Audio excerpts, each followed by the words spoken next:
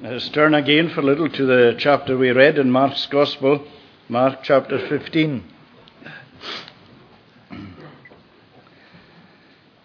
And reading verses 42, 43. And when the evening had come, since it was the day of preparation, that is, the day before the Sabbath, particularly this verse, Joseph of Arimathea, a respected member of the council, who was also himself looking for the kingdom of God, took courage and went to Pilate and asked for the body of Jesus. He took courage and went to Pilate and asked for the body of Jesus. As we know, discipleship is very much part of the Christian faith. The definition that the dictionary gives of discipleship is this: a disciple is someone who embraces and assists in spreading the teachings of another. Someone who embraces and assists in spreading the teaching of another. So it's obvious that a disciple is someone who is known to be a follower of a particular person, adheres very closely to what that person believes and what that person teaches, and they in turn spend as much as they can of their time in sharing the teaching and encouraging other people to follow this particular person. And of course that rings very true with regard to Christ and the Christian, because that is part and parcel of what we do in our witnessing, in our following of the Lord Jesus Christ, in being a disciple of Jesus. Once we come to faith in Jesus Christ, we want others to experience what we have as well. And in order to do that, we want to tell others about Jesus. Now, of course, for different people, that is done in different ways. The Lord takes note of our differing personalities, and for some people who are shy and retiring by nature, it may be very difficult for them to speak to others. But there are lots of ways in which we're able to share and to tell others about the Lord Jesus Christ. We know, of course, that all the followers of the Lord Jesus Christ don't maybe openly confess and profess that Jesus Christ is their Lord and their Saviour. We have a term known as a secret disciple. It's not a great definition, because at one level there isn't such a thing as a secret disciple.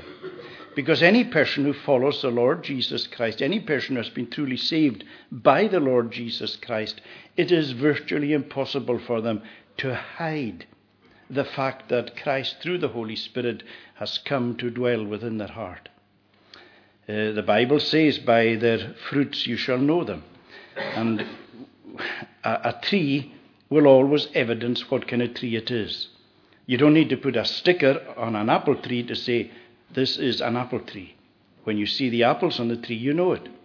Same with a plum tree. You don't need to put a wee notice saying, this is a plum tree, because you will see the fruit, the plums on the tree. And so it is with a Christian, that the Christian doesn't need a t-shirt saying, I am a Christian, I belong to Jesus Christ, I'm going to tell you about Jesus Christ. Because a person's life, over the course of their life, that doesn't mean that every single hour of every single day that person will be living an altogether consistent Christian life, but that the main thrust of their life, by what they say, by their conduct, by their character, not just on a Lord's Day or in church, but at work, in the community, in their leisure, at home, and all these things, the main thrust of their life should evidence that Jesus Christ is in their heart through the fruit of the Spirit.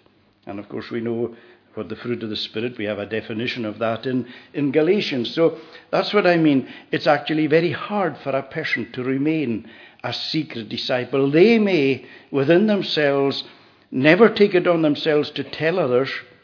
They may never have said to people, I'm a Christian. I fully believe I've been saved by the Lord Jesus Christ. They've never actually said that. Maybe they've said it to one person, but they've never said it out. They try and keep that, or for differing reasons. And that is what we would term a secret disciple. But, as we said, it's very hard to be a secret disciple. And of course, one of the great places where we have the opportunity to confess and profess that the Lord Jesus Christ is our Saviour is at the Lord's Supper. This is one of the places that Jesus has given the church an opportunity to confess him. The Lord's Supper, of course, is a means of grace to strengthen us, to encourage us in the faith. It's like a place of refreshing in our wilderness walk home to heaven. But it's also a place of testimony, a place of where we tell people by what we do that Jesus is our Saviour. Because it tells us that as often, Jesus said that, as often as you eat this bread and take this cup, you proclaim or you show forth the Lord's death till he comes. In other words, when you take that cup to your lips in the presence of everybody, you are making a confession and you're saying, Jesus Christ came into this world and he died for me. It's a great statement. It's an awesome statement. So you're making this declaration, this proclamation, Jesus is mine. And that's powerful. And that's why it's very important that those that Jesus has saved, those who love the Lord Jesus Christ, do what he asks. Because he says, do this in remembrance of me. So when Jesus gives a command, it's not for us to say, I'll think about it. Maybe I will, maybe I won't. Jesus gives a command and he says, because of what I have done, because I have saved you, I want you to do this in order to remember me. And as you do this, remembering me, certain things happen. And one of them is you are witnessing, you are declaring publicly that I am the Saviour. Something else so, and that I'm coming again. It's a powerful witness. You show forth the Lord's death until he come. Well, the incident that we have here before us is the day that a secret disciple comes good.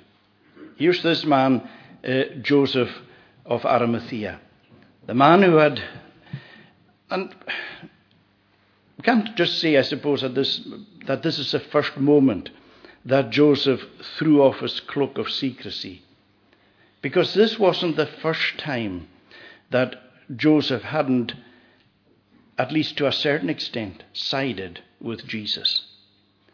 Because we'll see in a moment who Joseph actually was, and that there was a point where he did side with Jesus. But he hadn't really nailed his colours to the mast until this particular moment. And he, in a very public way, at one of the most dangerous points in history, when Jesus' immediate disciples have forsaken him and fled. If you asked, where's James just now? Where's Andrew? Well, we don't know. But here's Joseph. And he's come out from hiding. And he's publicly putting himself and aligning himself to Jesus Christ. So here we have an account of the funeral, the burial of the greatest king that this world has ever seen. And how different to the funerals and burials of most of the world's rulers. The majority of this world's rulers have had amazing funerals. But here is the King of Glory. And from a human point of view, those who were watching, and it must have been so distressing for them, those who were watching what was happening, and they were seeing Jesus, they were watching from a distance, and they were seeing everything that took place and his death. And they'd be wondering, what's going to happen? What's going to happen to the body of Jesus? Because Jesus had been despised all the way through. The prophet had said he was despised and rejected of men. And he was despised in his life, he was despised in his ministry, he was despised in his arrest, in his trial, he was despised in his crucifixion, and now they are afraid he's going to be despised in his death. Because those who were crucified, the bodies were taken down and very often just thrown in amongst the rubble, thrown, discarded into a rubbish heap. Often didn't even get a burial, just thrown in with the refuse.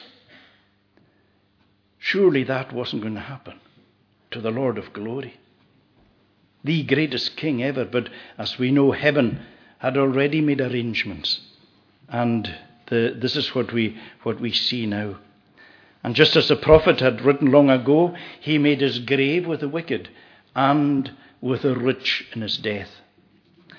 And so the world, as they would have seen the centurion, who we believe came to faith in Jesus Christ, but the soldiers who would have been still there, who came to break the legs, and of course Jesus was already dead, all those of the world who still looked and were there, who saw what was happening, that was the last time that the world ever witnessed or saw the body, the human body of the Lord Jesus Christ. We know that Jesus made lots of appearances after the resurrection. Before his final ascension, he appeared and reappeared and reappeared to his people. We know that up to 500 were witness to the resurrected appearance of the Lord Jesus Christ. But he never, ever showed himself to any but those who were followers of him, apart from to Saul of Tarsus when he was being converted. So that was the last opportunity that the world ever had of seeing Jesus until he returns again. One day he's going to come back in his human body, glorified, majestic, awesome. And the world that pushed him, the world that couldn't bear him, the world that despised him, when Jesus returns, they're going to wail and to cry upon the mountains and the hills, to fall on them, to cover them from the wrath of the Lamb. It's a fearful thought and picture. But that's how it's going to be. It's going to be so unbelievably different to the appearance of Jesus who came as the babe of Bethlehem before. He will come in all his awesome glory and splendor. And then every eye will see him. So this was the last time he was seen humanly in this world. And so this little band of followers who were watching from a distance, they were wondering, what is going to happen? They didn't have the means for a proper burial. They didn't have the influence to go and ask for his body. But it's amazing how the Lord has prepared a person. In fact, there were two. When we go to John's Gospel, we see that there was another man. But in Mark's account, it just focuses on the one person. And here is this man, Joseph of Arimathea. And Joseph was a member of the Jewish Council of the Sanhedrin, a body of 70 men. And these were the sort of the top officials that were in charge of religious life and social life amongst the Jews. It was the supreme body. It was the body that had carried the most influence and power amongst the Jewish community. It was this body, the Jewish Council, the Sanhedrin, that had tried Jesus and had condemned him to death. So it's amazing how out of this body of men comes this man, Joseph of Arimathea. Of course, we read in Luke's Gospel that Joseph actually didn't side with the others regarding putting to death of the Lord Jesus Christ. I think it's Luke's Gospel tells us that. But regarding this man, Joseph, it tells us that he was a respected member of the council. He was a man of very good standing. He was an honourable man. He was a man of influence. We're told in Luke's Gospel that he was a good and a righteous man. So that amongst all the scribes and the Pharisees and all the religious leaders of the day, here was a man who was highly respected, highly thought of, and he was a righteous man. In other words, his conduct, the way he lived his life amongst others, was always decent and honourable and right. It was also obvious that he was a very wealthy man, because to have a tomb cut out of the rock. These tombs cost a lot of money. Only somebody with a lot of money could afford a tomb like this. And so he was the kind of person that most in the community would have looked up to. But one of the wonderful things that we know about him was that we're told that he was looking for the kingdom of God. Joseph of Arimathea, a respected member of the council, who was also himself looking for the kingdom of God. So this man had come to faith in the Lord Jesus Christ. We don't know how, we don't know when. But it's very obvious, having lived under and mingled with society, he would have heard Jesus' teaching. He would have seen the miracles. Because all these Jews, all these religious leaders, and all these people of high authority, they were constantly hearing Jesus. Most of them were there to find fault with him. But Joseph, possibly at one stage, was like that. But he heard and he saw sufficient. And being a really good Orthodox Jew, he would have a real understanding of the Scripture. He would have been reading the Scripture. And when he read the Scripture and he saw the life of Jesus and heard the words of Jesus, it all came together. And he realized that this is the Messiah. He was absolutely persuaded of it. And it just shows the incredible sin of the Jews in putting Jesus to death. When they had the word, they were the people who had the word, they were studying the word, and yet they refused to believe the word being fulfilled amongst them because of their prejudices. It's an awful thing, prejudice. But that's what was happening. But anyway, this man, Joseph, he saw and he believed, he understood sufficient of who Jesus was. He could contrast the authority and the power of Jesus' teaching over against the deadness and the emptiness of the teaching of the scribes and Pharisees. So we don't know how long he was a disciple, but it tells us in Luke's Gospel that he was one who had not consented to the decision and action to put Jesus to death. But for a couple of moments, I want us to focus just on these words, that he took courage. As we said, he's a secret disciple. Now, it doesn't say here that he's a secret disciple, but in John's Gospel, it uses these words about Joseph, that he was a secret disciple. After these things, Joseph of Arimathea, who was a disciple of Jesus, but secretly for fear of the Jews. That's what it says. He was a disciple of Jesus, but secretly for fear of the Jews. And I wonder how many people are disciples of the Lord Jesus, but secretly. Why? Why, if you tonight love the Lord Jesus Christ, why, I have to ask you this question, why keep it under wraps? Why not come forward and confess that Jesus Christ is your Saviour? It could be, and this is a very genuine reason, and I'm sure it's a reason that most of us once had. What if I go forward and I go back? What if I go forward and confess that Jesus Christ is my Saviour, but then I just don't keep going, and I end up going back where I once was, and all I will do is bring dishonour to the cause of Christ? And there's a lot of people like that who actually, they have a fear in their heart that that's what they'll do. And you say to yourself, am I right or am I wrong? Well, I'll say you're wrong. Because we've all thought like that. You see, the Jesus who saves is the same Jesus who keeps. Jesus doesn't just save you and then it's up to you. Jesus saves you and he keeps you. And so we have to believe and trust him that he will keep us all the time. That doesn't mean that every single day that our walk is going to be perfect, that we're going to speak perfectly and do perfectly, our conduct, everything's going to be perfect all our lives. I wish it would be true. but that our desire that we will be followers of Jesus Christ. The main thrust of our life is one of following him. Our desire is to him. Our desire is for him. Our prayer is that we want to become more and more and more like Jesus. We know where we're going, and we're happy with that.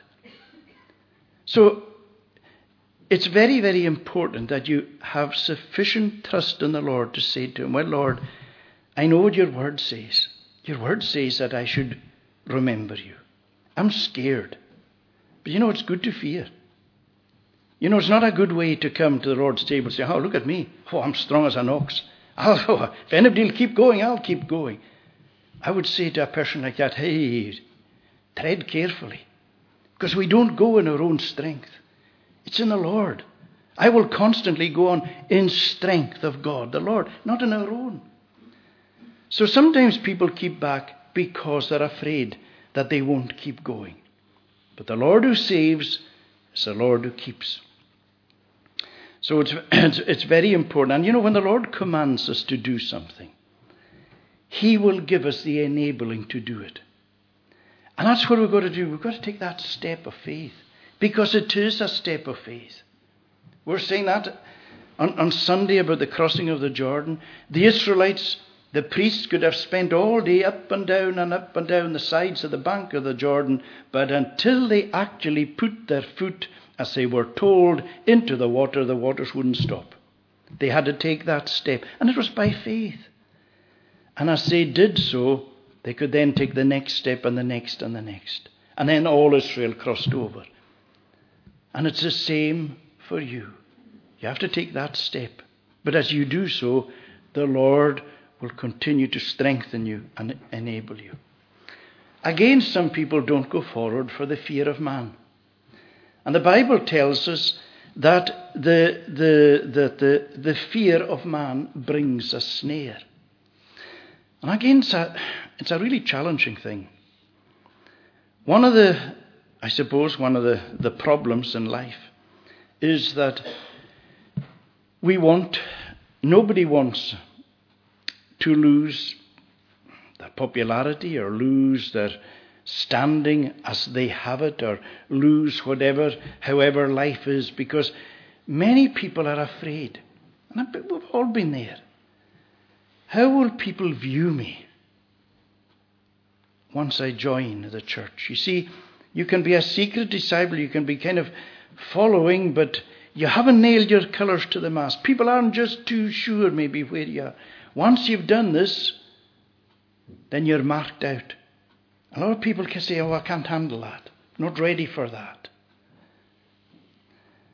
Well, that's exactly what was the case with Joseph and the other followers of Jesus, because it tells us back then that they loved the praise of men more than the praise of God. It tells us that there were followers, there were those amongst the religious leaders who believed in Jesus, but they didn't openly confess and profess him because they loved the praise of men more than the praise of God. That's what it tells us. And there's no doubt there was a point where that's where Joseph of Arimathea was. In his standing, he had power, he had prestige, he had privileges. He had just so many different things in his life. And he was afraid, if I confess Jesus, if I come out on the side of Jesus, I lose all these things. I'll be ostracized. I'll be out of the council. I'll lose all that I have. And so, at that point, he wasn't prepared to stand up and be counted. And sometimes there are good people who love the Lord Jesus, and yet they're living in the fear of what people will say, or the attitudes that people may have to them. If I take this step, how will people react to me? And it's not only true with regard to the church. It's a serious thing not to do what the Lord asks us to do. But it would be interesting to know, and it would be a fearfully tragic thing to know. And I hope we don't ever know this. How many people are lost eternally because of the fear of man. People who have been sitting under the gospel and have known the strivings of God's Spirit, have been touched in their heart, know their need of a Saviour, and yet because of what the opinions of people and what people might think, they pushed Jesus away. It's a fearfully solemn thought. But anyway, here's this great moment in Joseph's life. He took courage. And Joseph, of course, the Lord enabled him, gave him that strength and that courage. But he took courage in going to Pilate and asking for the body of Jesus. That took great courage, aligning himself with Jesus. And of course it was a great cost because, first of all, that was his grave. It had cost a lot of money. Joseph didn't know that in another couple of days or so Jesus was going to rise. He didn't know that his grave would be empty and ready for him when his time came to die. So it was very sacrificial in giving this, what was a very expensive burial place, for the Lord Jesus Christ. And of course we know that Nicodemus also joined with him, because we're told that in John's Gospel. And then we see that they embalmed Jesus. They tells us of what they did. Joseph brought a linen shroud, and taking him down, wrapped him in the linen shroud and laid him in a tomb. But we're told in John's Gospel that they had 75 pound in weight of myrrh and aloes and so on as they anointed the body of Jesus. This was a preservative, an embalming.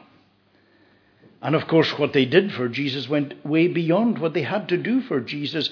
They didn't know that the body of Jesus wasn't going to corrupt. The body of Jesus in his death, that was the last. The body of Jesus had been so abused, and it's almost like heaven is saying, it'll be abused no more. Heaven would have smiled and would have appreciated the service of these two men that went beyond the call of duty in embalming and anointing the body of Jesus. But it wasn't a necessary work, because Jesus' body wasn't going to corrupt in any shape or form. His body saw no corruption. And so, again, it was a particular cost to Joseph and Nicodemus, because by doing what they did, they would be banned from the Passover. The Passover was the most important feast for them in the year. But if you touched a dead body, you became ceremonially unclean, and you couldn't engage in the Passover. So what they were doing was going to prevent them from engaging in the Passover. So there was a lot of cost involved. But what a reward these men got. What a reward these men have. And what an honour. You know this, there would come a day when Nicodemus and Joseph would be so thankful that they came out on the side of Jesus. And you think, just put your mind ahead for a moment and think of the homecoming, the day when you're going to leave this world and you're going to enter into glory and you're going to come face to face with Jesus. It must have been wonderful for Joseph. And I very much imagine that Joseph, although it doesn't tell us, was one of the people that Jesus would have visited and would have revealed himself to him. I'm not saying that did that, but I would very well imagine that he showed himself to Nicodemus and to Joseph, because he did to 500. But imagine the homecoming. Well done, good and faithful servant. And on that occasion, they would be so thankful. Oh, Lord, how thankful that you enabled me to do that for you. But imagine going to glory. Jesus has done everything for you. Laid down his life, couldn't do more. Then you're leaving this world, and you're going to face Jesus. And you're going to have to say to him, I couldn't do it. I was kind of ashamed. I was afraid. I hadn't enough faith in you to believe that you could keep me. It doesn't matter what we say. It's going to be wrong. It's so important that we do what the Lord Jesus asks us to do. And if you've never taken that step and you love the Lord Jesus, may you tonight do that very thing. Let us pray. O Lord, we again give you thanks for the gentle way that you lead us. Although sometimes our path can appear to us upside down, but yet you love us and you are so intimate and personal in the way that you work with us. We give thanks for your word, which is our instruction and our guide. We give thanks, Lord, for the way that you have set things out for us. We give thanks for the Lord's Supper and the great privilege that it is, where in the busy world that we live in, we have a time of drawing aside and focusing in particular upon you. Bless us then, we pray, and strengthen us, and bless your people, and particularly any who have not taken this step. Help them and enable them to do so. Watch over us, we pray, and to do us good, and take away sin in Jesus' name. Amen. Concluding singing in Psalm number 16, and this is from the Scottish Psalter, Psalm number 16, verses 8 to the end. Page 216, before me still the Lord I set, sith it is so that he doth ever stand at my right hand, I shall not moved be. Because of this my heart is glad, and joy shall be expressed even by my glory, and my flesh in confidence shall rest. Because my soul in grave to dwell shall not be left by thee, nor wilt thou give thine Holy One corruption to see. Thou wilt me show the path of life, of joys that is full store. Before thy face at thy right hand are pleasures evermore. Psalm 16, verses 8 to the end. Before me still the Lord I set. Before me still the Lord I set, sit it so that he doth never stand at my right hand, I shall not move it be. Because of this my heart is glad, and joy shall be expressed in my glory, and my flesh in confidence shall rest. Because me soul in grave to dwell shall not be left by thee, nor will thou give thy Holy One corruption to see. Thou wilt me show the path of life, all joys there is full store. Before thy face at thy right hand are pleasures evermore. The Kirk session will meet afterwards in the session room. And as I said at the beginning, if there is anybody who desires to profess their faith in the Lord Jesus Christ for the first time, please come and meet with the session. Now may the grace, mercy and peace of God the Father, Son and Holy Spirit rest and abide upon each one of you now and forevermore. Amen.